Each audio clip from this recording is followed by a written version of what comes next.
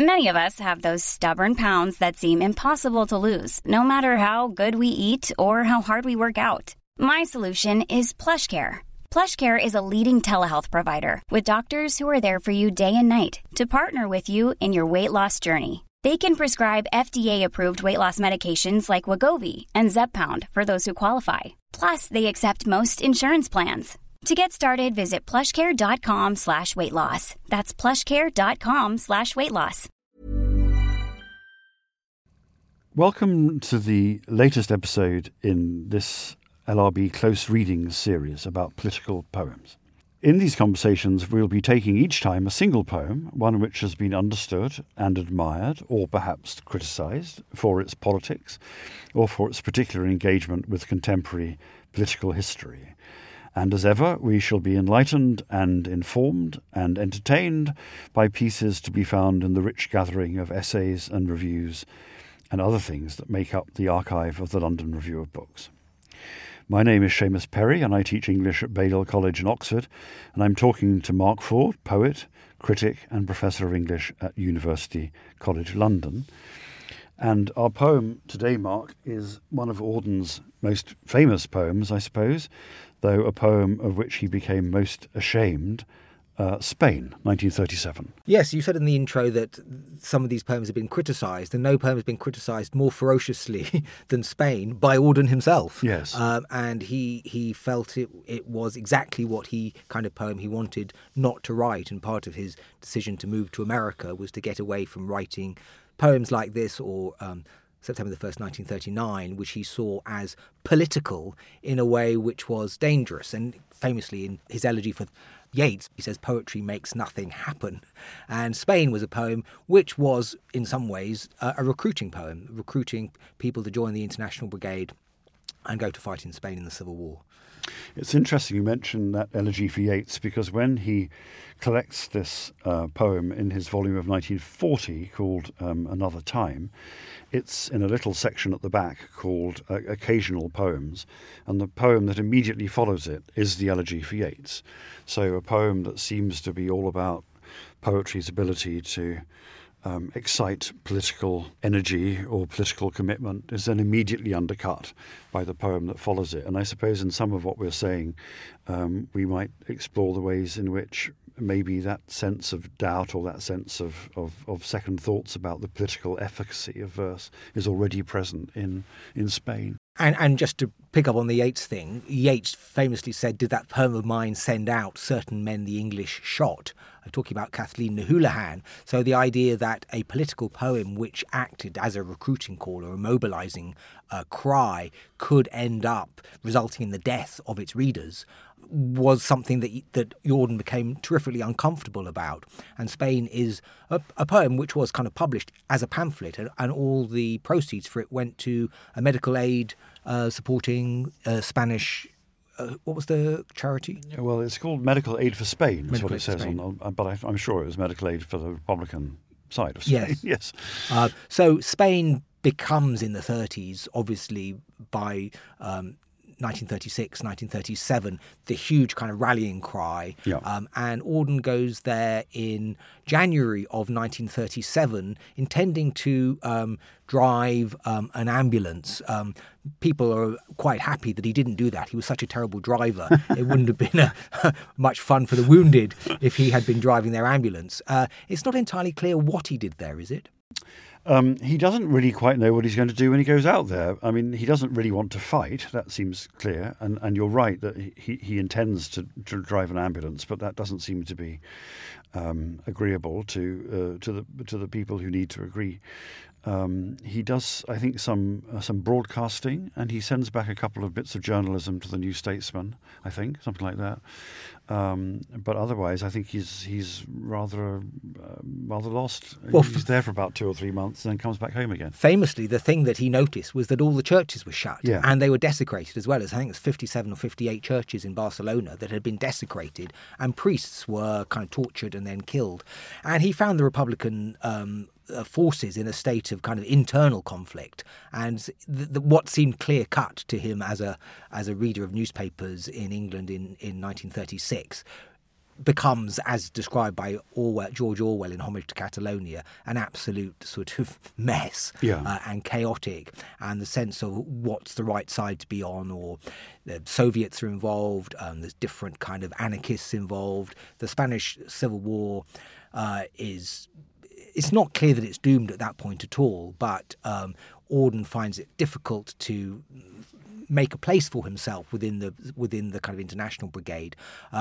But he comes back, and in March, or the spring anyway, of 1937, he writes this poem, Spain, which is got all the kind of virtuoso rhetoric which people are familiar with from early Auden, all the startling metaphors, but it's got a much clearer political message in terms of action than one finds in most of early Auden, and he came to see it as an outlier or aberrant and abhorrent as well. But looking back on it, nearly 90 years on, one can't help but be struck by the sort of wonderful deployment of the Audenesque to create this kind of panorama of history, culminating in this decisive moment of whether or not you should go to Spain. But Spain becomes code for action in some ways, or responsibility, and the idea of the just city, which became so important to him, is somehow the portal for it within this poem, and perhaps within Auden's own oeuvre, is this idea of commitment to this cause, the fighting against obviously an odious dictator. Yes, and we should say, shouldn't we, that Auden wasn't peculiar in investing the Spanish Civil War with this kind of epical or generational significance. There are lots and lots of people, and not just middle-class intellectuals, but lots of working-class people who went off to Spain because they somehow saw in the struggle between Franco and the legitimate Republican government something which kind of encapsulated, or in some odd way kind of allegorized, all the political and ideological strife that was being experienced in Europe more generally. Yes, I mean, Mussolini was been in power for 15 years. Hitler had been become chancellor 4 years earlier. So the fight against fascism, which side are you on? Which side are you on? Absolutely, yeah.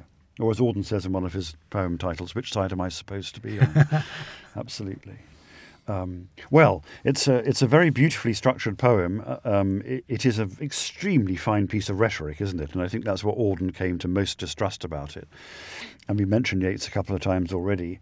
I think he saw that this was the kind of poem that he wrote when he was inspired by the example of Yeats intervening in, big questions of public policy, as Yeats from time to time chose to do, and he began to mistrust that very greatly. But even if we accept his mistrust of its rhetorical power, it still has, as you say, some amazingly wonderful bits of Audenesque imagination in it. And it starts so brilliantly, doesn't it? So the poem is structured around imagining what yesterday was like. Then we move on to what the current, as it were, malaise is that an engagement in Spain might somehow solve. Then we have a brief glimpse of what tomorrow might look like if the struggle in Spain is successful. And then we end with a call for action. But the wonderful kind of list poetry which begins the poem, where Auden gives us these brilliantly kind of random details of what yesterday, all the past, was like. It really is Auden in full swing, isn't it? It's brilliant. Yes, and the poet who seems to me to be influencing it, and you're not surprised to hear me say this, is Thomas Hardy. The poet, The Dynasts, gives again a kind of enormous vision or panorama of history with the spirits of pity and the spirit ironic and so on. But it still is this kind of bird's eye view of history which Auden so admired in the work of Hardy. And in this poem, he's adopting a similar kind of panoramic bird's eye view of all history leading up to the decisive moment of Spain. Yesterday, all the past, the language of sighs spreading to China along the trade routes, the diffusion of the counting frame and the cromlech. Yesterday, the shadow reckoning in the sunny climates. The shadow reckoning is a sundial, is it, in that particular... I suppose it must be, mustn't it? And it must also, I suppose, be a glimpse of the colonies, I suppose. Do you think? The empire comes back a bit later, the construction of railways in the colonial desert. There's a sense in which This is a kind of story of the progress of the West with all its moral, dubiousness. Yes. Yesterday, the assessment of insurance by cards, the divination of water. Yesterday, the invention of cartwheels and clocks, the taming of horses. Yesterday, the bustling world of the navigators. Yes.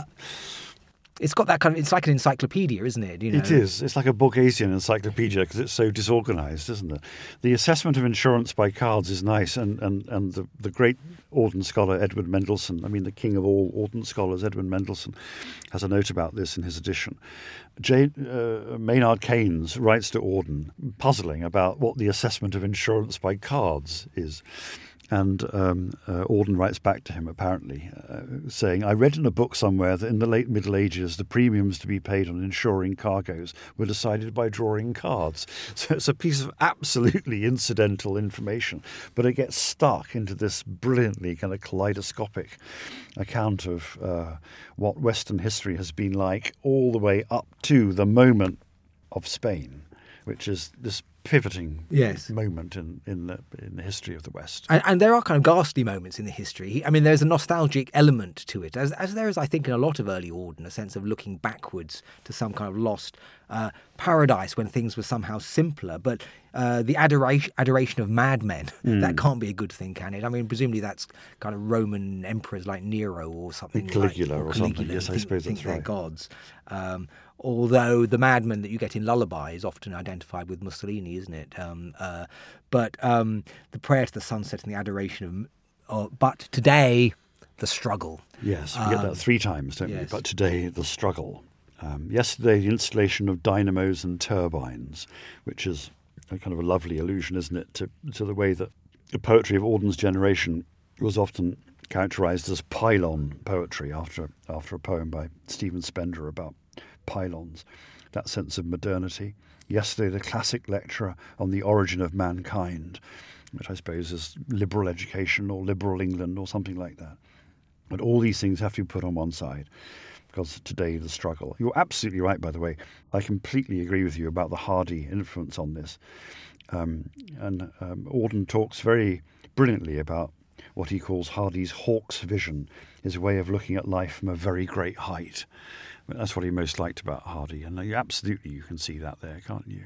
Yeah. Well, the Helmeted Airman, again, is another of his. This is the aerial view of history, and it's self-conscious about its own kind of brilliance and randomness, isn't it?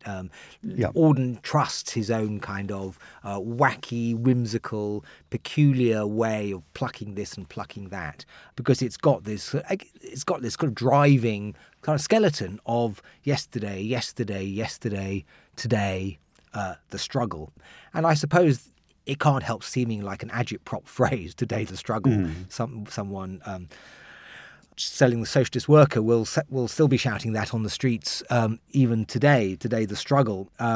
And it might seem a little bit camp, I suppose, in its wit and a bit unserious to those who did go over and die in the Spanish Civil War, such as Christopher Caldwell, who wrote a book that, as I understand it, rather influenced the vision of history which these opening passages present. But the idea of inevitability, of progress, in inverted commas, the idea of there being some kind of inevitable narrative which is unfathomable and impossible to determine, but which one must make some kind of accommodation with and therefore take responsibility in relation to what's happening, is the kind of moral and ethical narrative that the poem develops and wraps you up into it. Absolutely. So I suppose the fundamental guiding idea of the poem, including the structure of the poem between yesterday and today and tomorrow, is that history has a shape.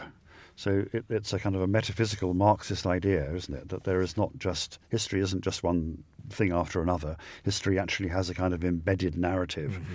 And you can choose to be on the side of history, or you can choose to be a bourgeois or whatever it might be and not be on the side of history. And this is recognised by Auden's contemporaries as being one of the things that Auden and his group, in various sorts of imaginative, if not particularly kind of strenuously ideological ways, signed up to. There's a wonderful poem, which I know you know, by William Empson, called Just a Smack at Auden, Oh, yes. which is all about historical inevitability, which Empson, as a good old-fashioned 19th century liberal, thinks is just a ridiculous. I mean, he's a lefty. He's certainly not against communism in various ways, but he certainly doesn't believe in the metaphysics of Marx's theory of history. And in Just a Smack at Auden, he writes of Auden and his group that they believe it has all been filed, boys. History has a trend. Waiting for the end, boys. Waiting for the end. Absolutely, yes. and that's exactly the kind of view of history that is getting into Spain, 1937, and what Auden came absolutely to condemn.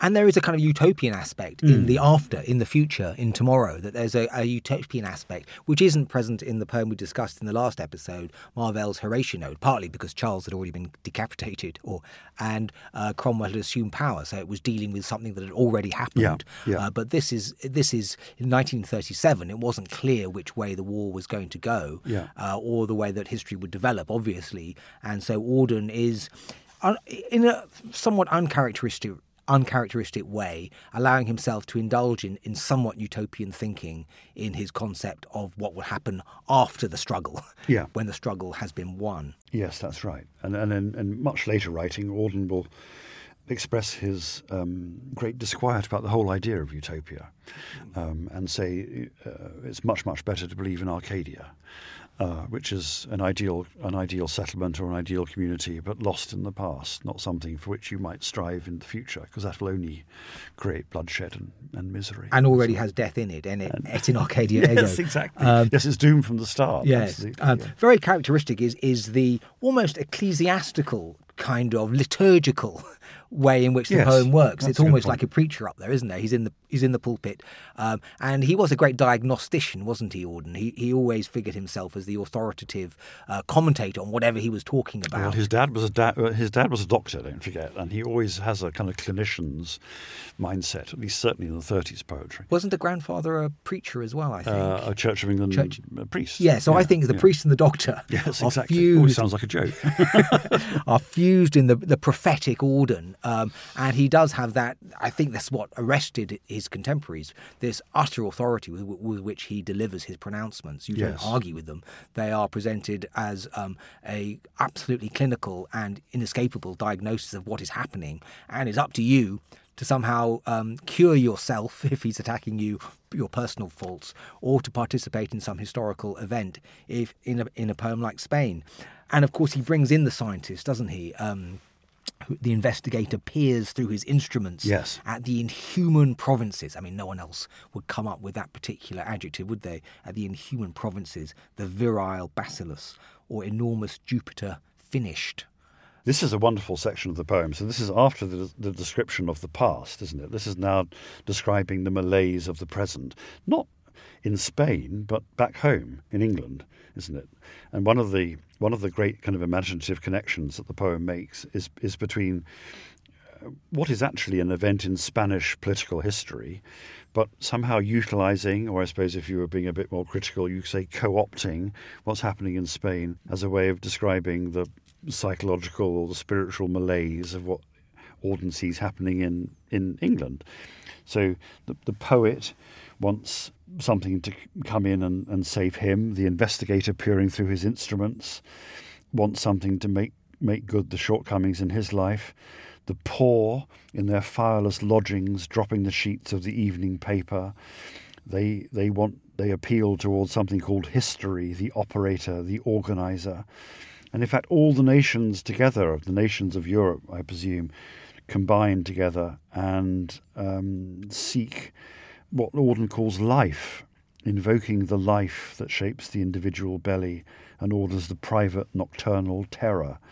So there's this absolutely characteristic Audenesque thing here, isn't there, where we're a poem that's all about politics, international hard politics, militaristic politics, is also about psychological trouble and about mental disturbance and about having bad dreams. And somehow it all joins up into this master narrative of distress. Well, the masterliness is the idea of the authoritative the ability to develop an authoritative diagnosis, and Spain becomes the symptom of the crisis in liberal bourgeois democracy or whatever, as well as in the kind of Jungian terms, in terms of the subconscious or one's ability to lead a just life. So the just city and the just life are both in some ways blocked or thwarted or doomed at this particular moment or in crisis.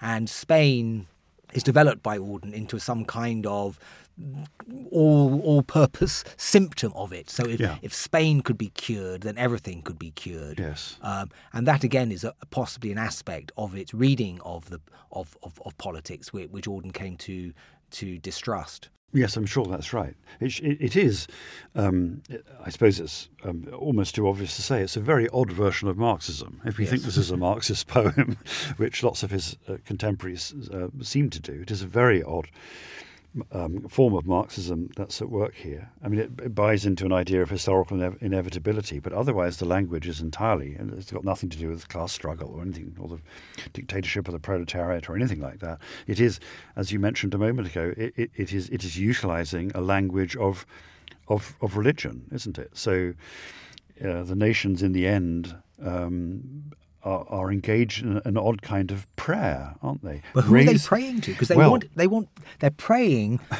someone to show them history of the operator. Who are they praying to? Well, I suppose that's the tragedy of their plight. There is no one for them to pray to. But there's a nice anecdote.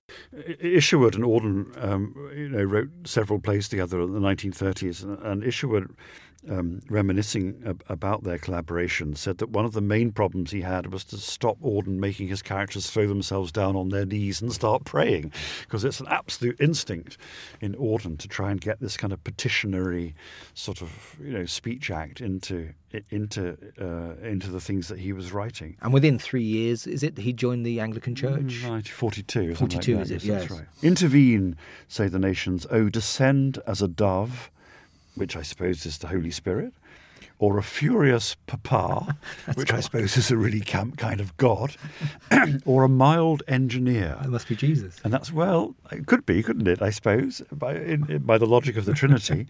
But it could also be something a little bit more communist, I guess, couldn't it? Because Stalin said that Gorky and other writers of his ilk were engineers of human souls.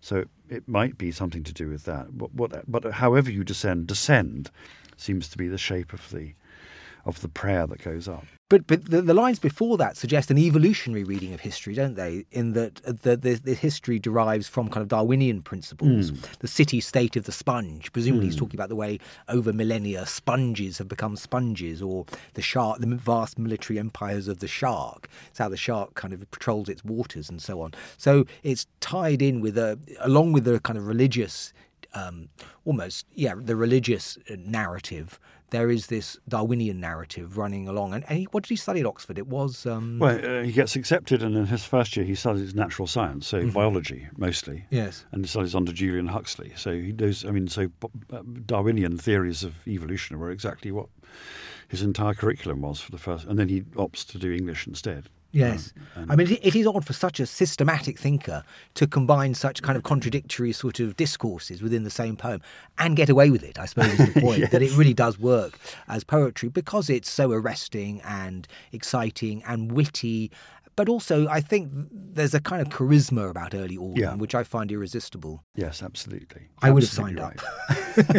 I'd have been on that boat. I'd been clinging like a bird to an express train to somehow fulfill the prophecy which he's making in the poem. No, it's interesting that you put it in those terms because, as it were, the response to the charisma isn't really a response to a rational political argument, is it? It's a response to something else. And I rather think that what Auden came to most mistrust about this aspect of his earlier poetic voice was exactly that sense of its charm, that it could enchant, that it had this terrible kind of power to, or potential power to influence people in a way which was somehow, not constrained by normal ethical sorts of consideration. It's the Prospero like magic, isn't it? Which he then renounces in The Sea and the Mirror. Absolutely. But this is Prospero, in full throttle, isn't it? Him at his most Prospero-ish and most willing to be kind of a dictator figure or someone who tells people what they should do and organises their lives. And he does so with this through his charisma and through his brilliant use of what I suppose you could call them vignettes. They're just like little story after little story, and you want to be part of the whole Auden world. And it really is a world, because like many great poets like Hardy or Yeats, he creates a world and one wants to participate in it. Yes. Except in a poem like this, participating in it does mean doing something at the end if you read it in 1937. I don't know, did people actually sign up because of it? Is it known? I don't know the answer to that, but I absolutely take your point about these little vignettes. I think John Bailey says somewhere that one of the wonderful effects of an Auden poem is that you feel there are little sort of stubs of unwritten short stories that you're encountering, and immediately, and as it were, unavoidably, you begin to speculate about the short story from which this little detail came. And I think that's also quite a Hardy-esque sort of phenomenon in a way. And actually, the poet stubs of narrative that you get in a lyrical poem. Poet he didn't much admire, or is not on record as admiring, who does it all the time, is of course Walt Whitman. I mean, Walt Whitman's whole poems are lists and vignettes which kind of capture the zeitgeist in a way that's similar to the way that Auden captures the zeitgeist. Of course, this is Auden makes much more use of form than Whitman does. But the rolling forward and the utopian vision do have a kind of Whitman-esque aspects to it. It seems to me in this poem. Hey, I'm Ryan Reynolds. Recently, I asked Mint Mobile's legal team if big wireless companies are allowed to raise prices due to inflation. They said yes. And then when I asked if raising prices technically violates those onerous 2-year contracts, they said, "What the f*** are you talking about, you insane Hollywood ass?" So to recap, we're cutting the price of Mint Unlimited from $30 a month to just $15 a month. Give it a try at mintmobile.com/switch. $45 up front for 3 months plus taxes and fees. Promo rate for new customers for limited time. Unlimited more than 40 gigabytes per month. Slows full terms at mintmobile.com. So we get that wonderful sense of all the people of Europe petitioning a non-existent God for some kind of atonement or some kind of intervention. And then life answers back for a few stanzas, though it's an extraordinarily attenuated and weakened kind of life. And you recognise, even by the fact that Auden uses the word life, that actually this isn't drawing on a Marxist vocabulary at all. This is drawing on D.H. Lawrence or Blake or something like that. And elsewhere in his poetry of this period, he will say things like, if we really want to live, we'd better start at once to try. If we don't, it doesn't matter, but we'd better start to die. And it's that same kind of thing here. So all that life can muster in the degraded form of the West is the bar companion, the easily duped, whatever you do. But Spain is a kind of redemptive possibility which calls people. Many have heard it on remote peninsulas, on sleepy plains, in the aberrant fishermen's islands, in the corrupt heart of the city. So it's like a narrative of calling. It's a Christian kind of narrative, isn't it? Of having a, it's like Wesley feeling a burning in his heart or something like that. It's a religious moment rather than something which has come through the serious sort of consideration of political or ideological questions. Or Jesus and the disciples. Yeah. I mean, gathering the disciples around him. But I think that the Auden which people were so enchanted with is the Auden of the bit you just quoted, which is like the Auden of the Night Mail, isn't it? The ability to capture an entire country through these striking, panoramic kind of vistas, the remote peninsulas, the sleepy plains. Why the fisherman is aberrant, I don't know. Do you know? It's part of an unwritten short story. But a brilliant use of nature as well. I mean, we mentioned the Darwinian bit, like gulls or the seeds of a flower, because it actually naturalizes this decision to enlist in Spain and makes it seem like a migrating wildebeest or kind of migrating ducks or whatever. So that these people, they clung like birds to the long expresses that lurch through the unjust lands. They floated over the oceans. They walked the passes. All presented their lives. Yeah. It's a great line, isn't it? it does confer a tremendous amount of dignity as well on those who are making the sacrifice. So while there are a lot of comic elements in the poem, and I think Auden can never go for that long without being funny, can he? There is a kind of prankish humour which someone like F.R. Leavis greatly disliked. And you mentioned the word camp. It was slightly homophobic in their attacks which Auden received. And this could be seen as not a serious political poem. But Auden is one of those poets who can be serious and unserious at the same time, and it's impossible to sort of adjudicate between the two. On that arid square, what an amazing description of the Iberian Peninsula that is, isn't it? On that arid square, that fragment nipped off from hot Africa, soldered so crudely to inventive Europe. On that tableland, scored by rivers, our fever's menacing shapes are precise and alive.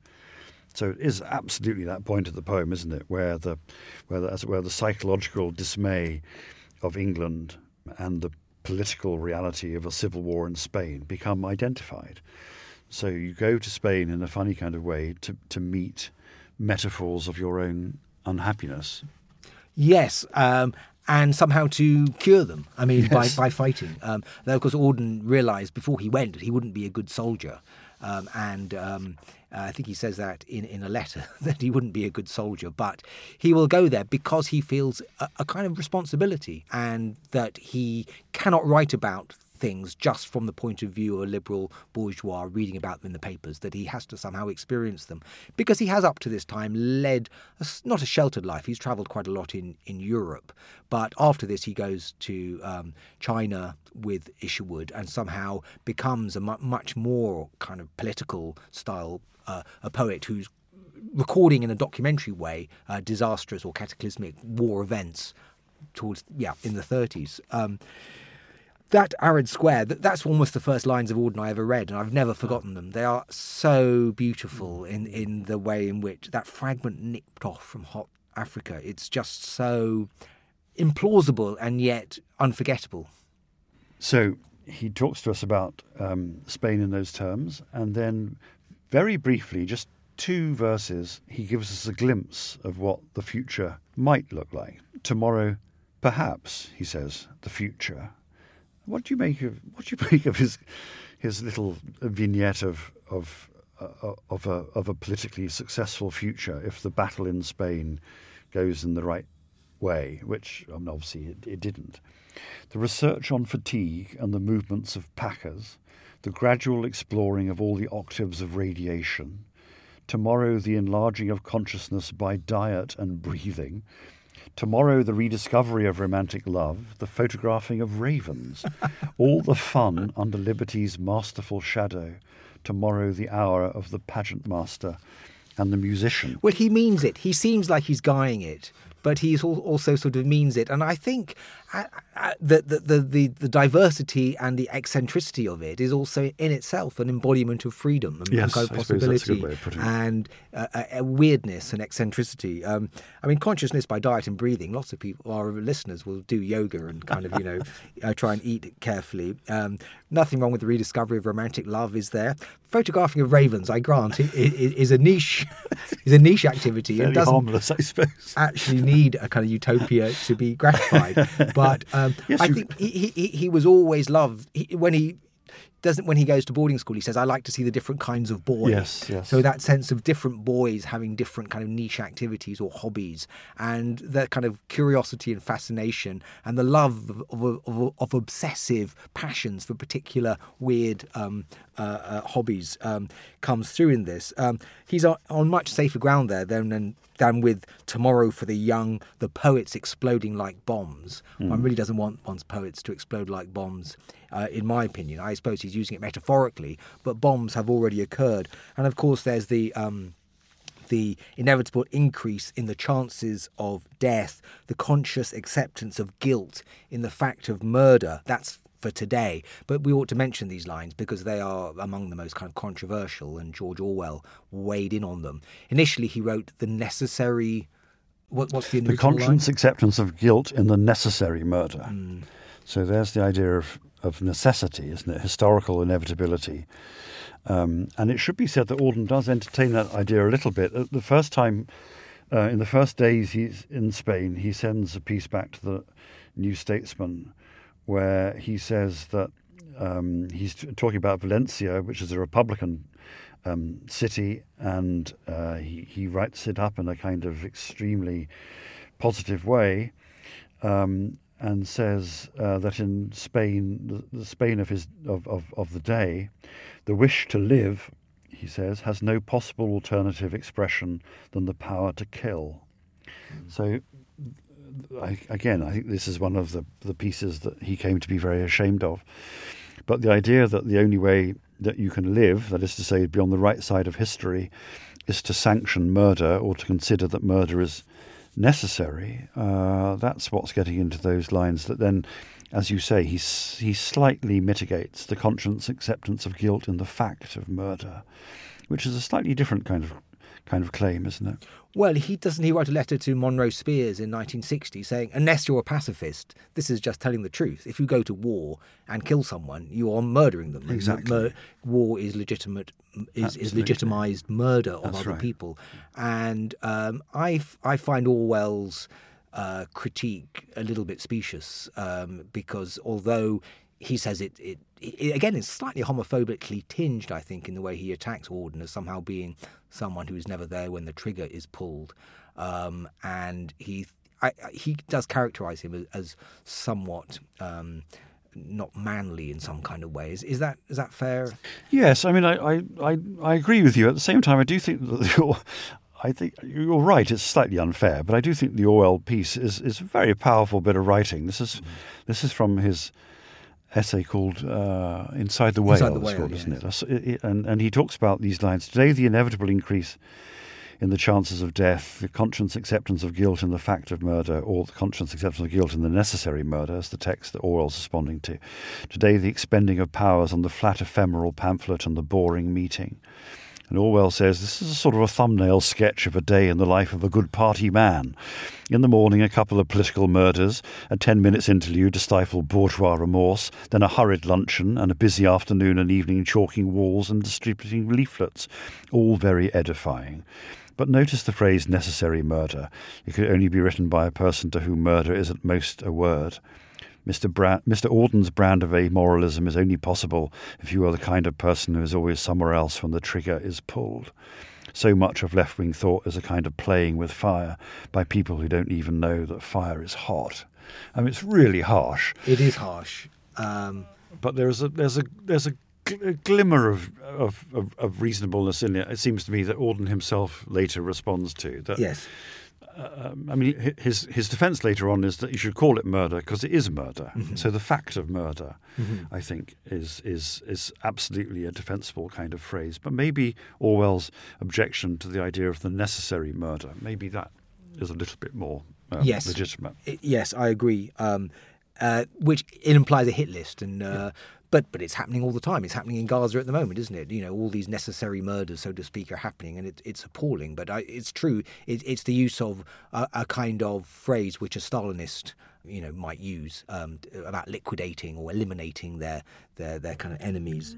Yes, and I think the real issue about it that Auden came to deplore was that he was attributing necessity to a kind of capital H history, that history demanded that these murders were done. So I mentioned Mendelssohn before, and his book about early Auden, he kind of inhabits Auden's view of this poem for a few sentences, and says at one point, he came close to ascribing to history, with a capital H, the power to require the murder of its enemies. And I think that's what, I think Mendelssohn absolutely, whether that's a fair account of what the poem as a whole is doing, I don't know, but that's absolutely what Auden came to think about the poem. Yes, but he felt the last lines were the most objectionable. Yes, let's talk about those. Mendelssohn says there's two camps on this. There's Auden and there's everyone else. History to the defeated may say alas, but cannot help or pardon. Yeah. Now, how did Auden interpret those lines when he kind of rejected them? He said, this is a wicked doctrine, didn't he? He did. He said it was to equate goodness with success. So if you won, then it meant that history wanted you to win, and therefore you were virtuous, or you had history on your side. But no one thinks that. There's a wonderful account by Commode where he says that Auden's reading of it is absolutely wrong. That the last stanza, says Commode, seems to be exactly right. Heaven and earth leave us to our moment, says Commode. Choice is necessary. Failure is irredeemable. The whole of history culminates at this moment. We all at times have to make desperate choices. And history often favours the bad side. You Yes. know? I mean, it just I don't understand his objection to it, though I can see it's no consolation. It's accurate there, and it's remorseless in saying history defeated may say alas. That the losers can write their versions of history, but that doesn't change anything. But he fixated on these lines, and he said he thought that he did them just for rhetorical effect. He never even believed this wicked doctrine. That's right. He believed he'd done it just for effect. That's right. And if you go around the research libraries of the world, you will find copies of the pamphlet where he's mutilated the text. So he gives a copy to Cyril Connolly, and by those last lines that you quoted a moment ago, he puts a little arrow and writes in a biro, "This is a lie." And there's a copy he gives to William Meredith. He writes on it, "You must throw this away." Right. Okay. So And he gave a copy to his friend David Luke, the German tutor at Christ Church, and he says, "With love from Whiston, but a nasty poem." He never gets over what looks like a morally deplorable, in his eyes, like a morally deplorable statement. Because in the previous stands, oddly, we're back in a very familiar Auden territory with the makeshift constellations, the shared cigarette. Yes. A kind of, almost a homoerotic bonding between Absolutely. The men who are participating in the struggle, the cards in the candlelit barn and the scraping concert, the masculine jokes, today the fumbled and unsatisfactory embrace before hurting. Brilliant, isn't it? Yes. It is. One has to admit that it is a terrifically kind of uneven poem in various ways. In that there are bits of it which do seem, particularly in the original version, which we haven't been kind of quoting from, but there are stanzas which Anthony Hecht, for instance, in his book The Hidden Art, sees as deplorable in their implications. So, but Auden took those stanzas out. So it was much revised, and if our listeners are that interested, they can probably dredge up all the different versions. Mm-hmm. The full version is included in the latest 2-volume Auden edition. Yes, and the early version in a note at the back, so you can do your own compare and contrast between the two. Yes, that's right. But it is, in terms of a political poem, it is one inspired by a particular occasion, and the rhetoric is intoxicating, and it's probably right, I suppose, for a political poem that urges action, for us to find holes in it, and for the writer himself to find holes in it, because there's no kind of clarity in these matters, is it? Yes. It's a mess. No, that's absolutely right. And I mean, just to end maybe with this point, that a really fine essay about Auden by Seamus Heaney, which the LRB published, in which he talks about Spain and says, with what is clearly a kind of oblique self-reference to his own experiences or various sorts of creative dangers that he thinks he has encountered, that what Spain offers us is the spectacle of a poet who connived in what he deplored. If you enjoyed this episode, please do try signing up to the Close Reading subscription, where you'll find our full 12-part series on 19th and 20th century long poems and short stories, The Long and Short. And lots of other things as well. There's the full series of medieval beginnings with Irina Dumitrescu and Mary Wellesley, and Among the Ancients with Emily Wilson and Thomas Jones. And there are 3 new series running this year.